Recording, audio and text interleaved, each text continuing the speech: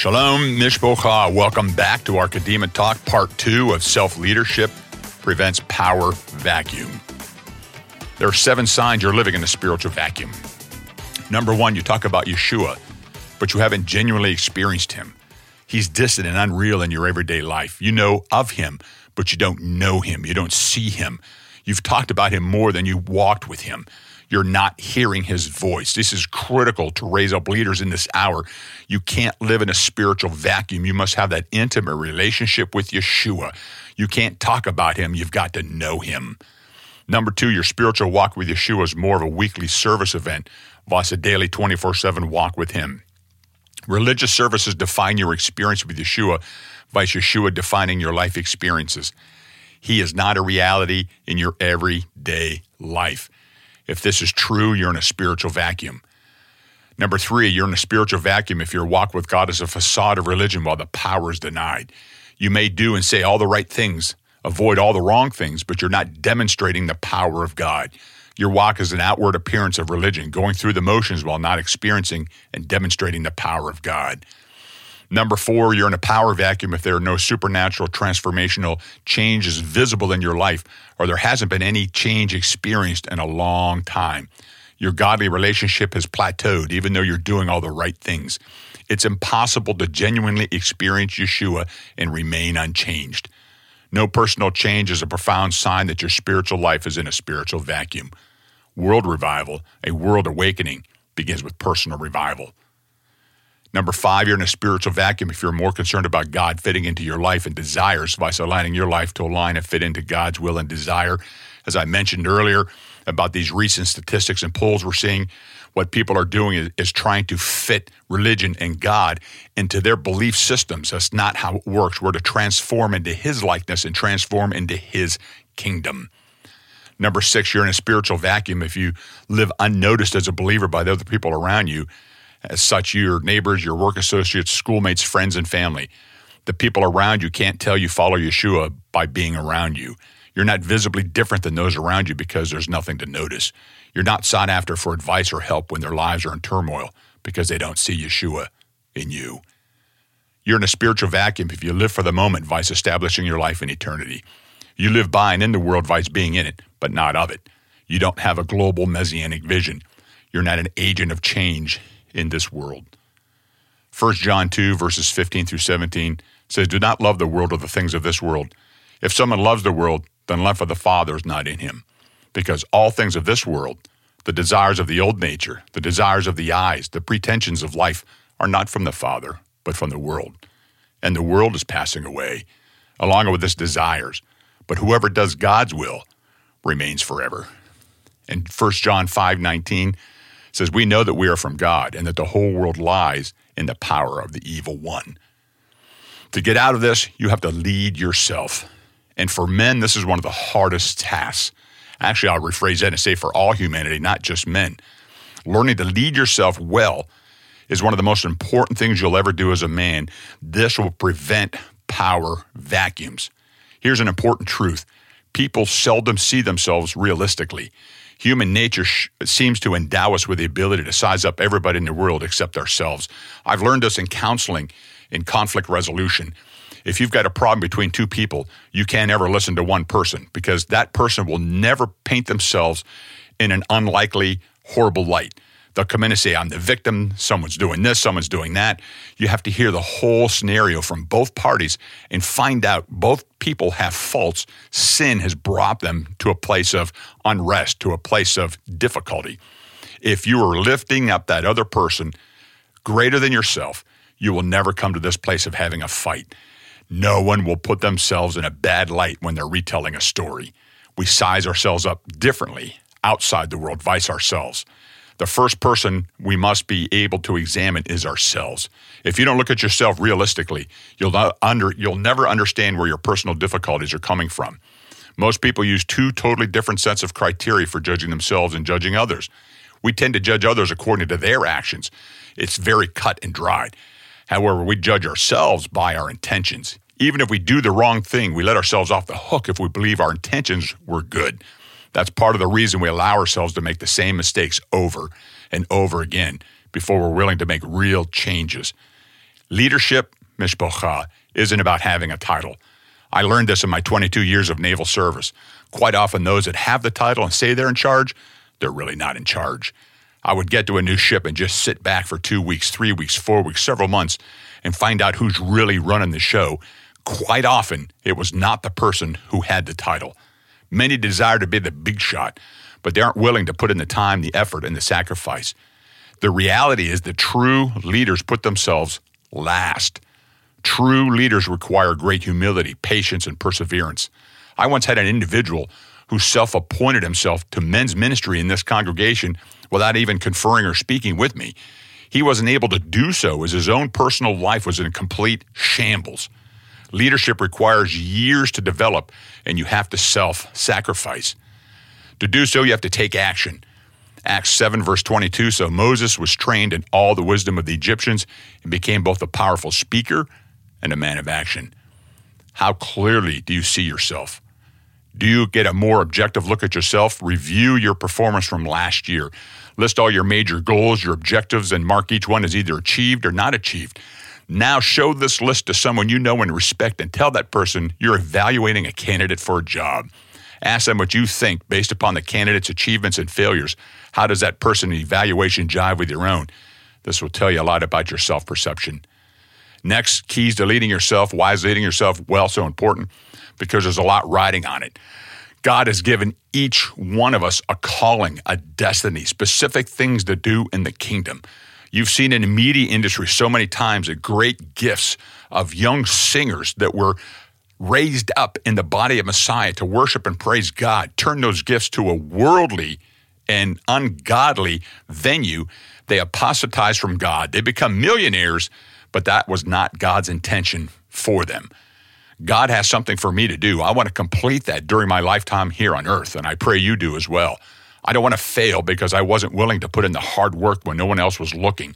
Paul understood this. 1 Corinthians 9, 25 through 27.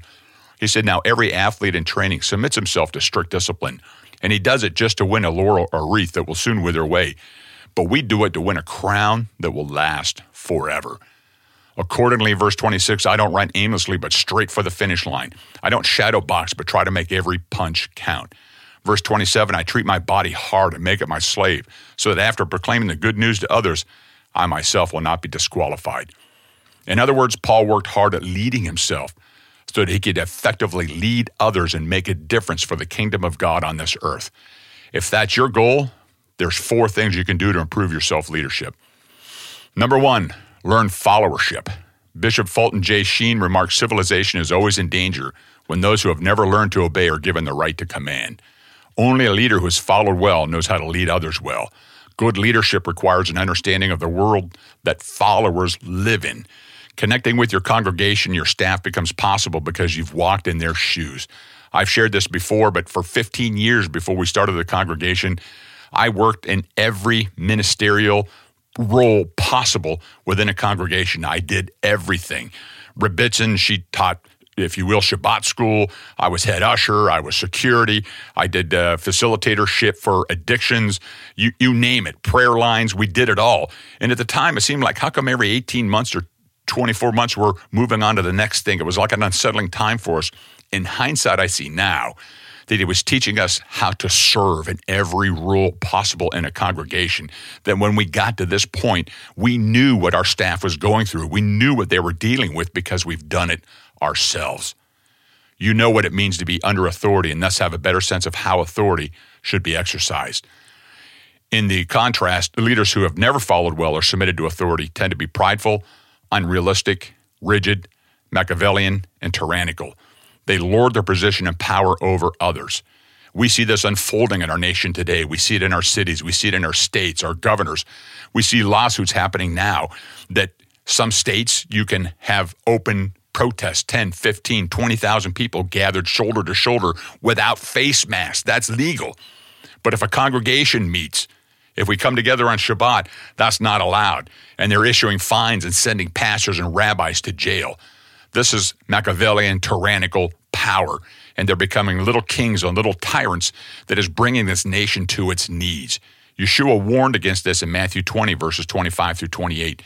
But Yeshua called them and said, you know that among the Goyim, the nations, They're those who are supposed to rule. They become tyrants, and their superiors become dictators. He said, among you, it must not be like that. On the contrary, whoever among you wants to be a leader must become your servant. Verse 27, whoever wants to be first must be your slave. Verse 27, whoever wants to be first must be your slave. Verse 28, for the Son of Man did not come to be served, but to serve, and to give his life as a ransom for many. If you want to make an impact on this world, you must first learn to follow, to serve under the authorities of others. Next, you have to develop self-discipline. This is one of the most critical arenas in the body of Messiah. You have to be self-disciplined in prayer and your time with the Lord, in journaling and seeking, reading his word. You've got to have discipline in this every day. You've got to get up on time. You've got to set hours.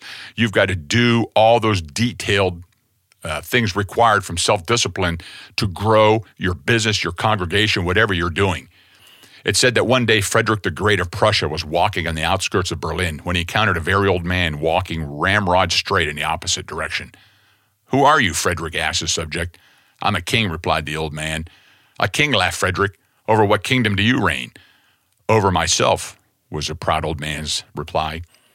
Each one of us is a monarch over our own lives.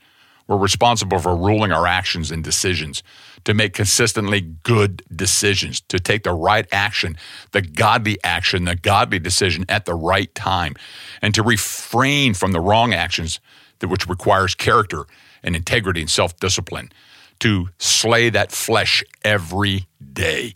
To do otherwise is to lose self-control, to do or say things we regret, to miss the opportunities we were given, to spend ourselves into debt. As Solomon remarked, the rich rule over the poor, and the borrower is servant to the leader, in Proverbs 22, verse 7. When we are foolish, we want to conquer the world. When we are wise, we want to conquer ourselves. This begins when we do what we should, no matter how we feel about it. Next is practice patience. Leaders are often impatient people because they're type A personalities. They want to get things done. The leaders I know, they look ahead. They're thinking ahead. They want to be 1, 2, 3 months, years ahead, to stay ahead of what God is doing.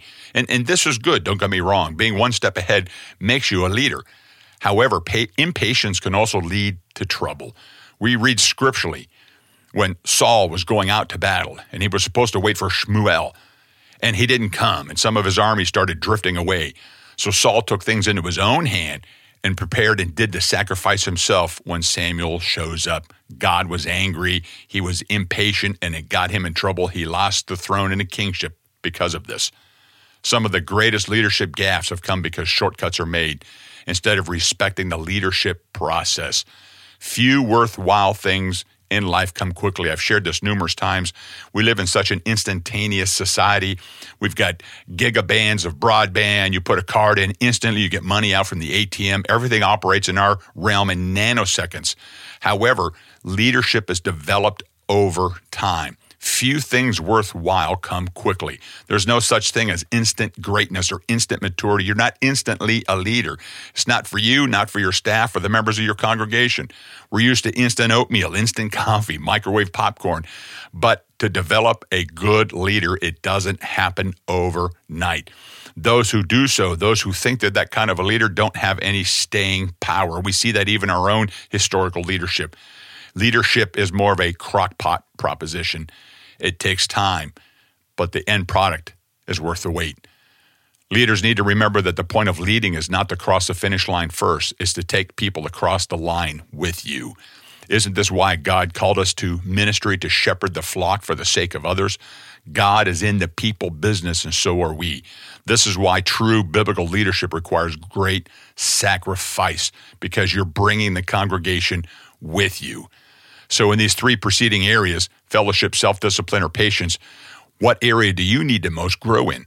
What new task or practice could you take on to develop in this area? Give yourself some concrete goals and a deadline and get to it. And last, there must be accountability. Few things are more disheartening or harmful than seeing believers fail in their trust because of an ethical failure. This is widespread in the greater body today. In fact, we've had several prophetic words given in this, that Hasatan is working overtime in the body of Messiah to get leaders to fail. sexual temptations. It's happening, and we read about it every week. People who lead themselves well know a secret. They can't trust themselves. Good leaders know that power can be seductive, and they understand their own fallibility. To deny it is to put yourself in danger. Over the years, I've read about so many leaders who have failed ethically in their leadership. Can you guess what they all had in common? Yeah, that's right. Everyone thought that would never happen to them. A false sense of security. I read years ago about the late Reverend Billy Graham, who traveled the world and spread the good news, was involved in a great charismatic outpouring and awakening in the 60s and the 70s. He always traveled with several men of accountability. He shared numerous times he would be traveling and he would get a hotel room and he would have those men go into the room first, and there would be a prostitute or a woman in that room trying to snatch Billy Graham from his purposes and get him into an ethical failure. He was a very wise man and stayed true to God his entire life with no ethical failures.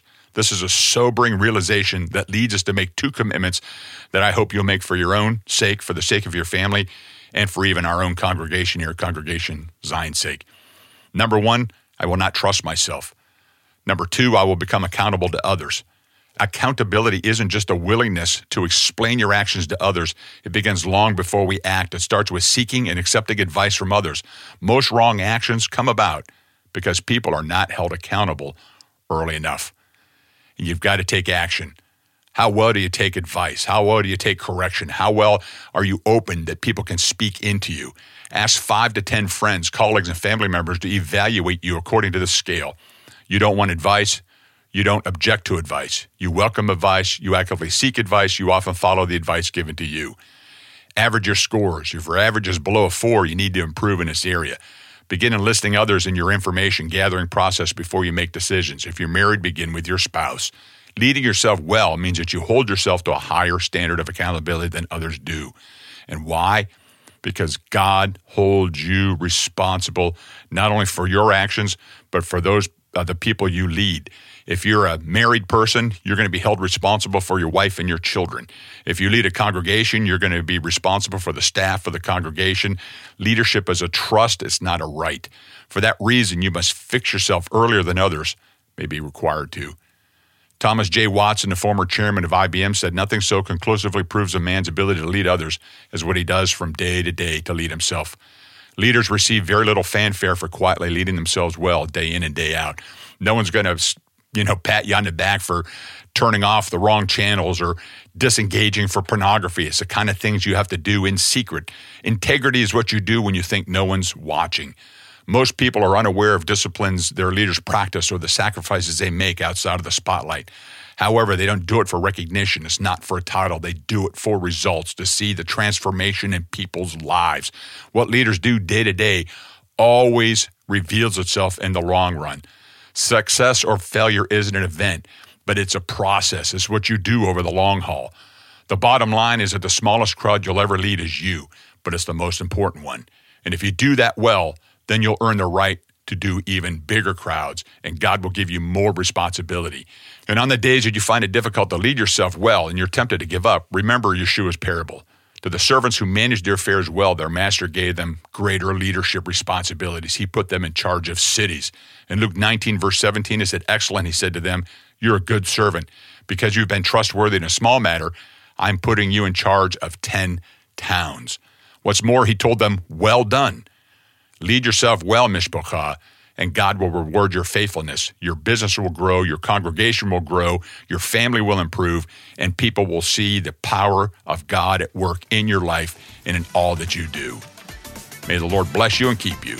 Shalom.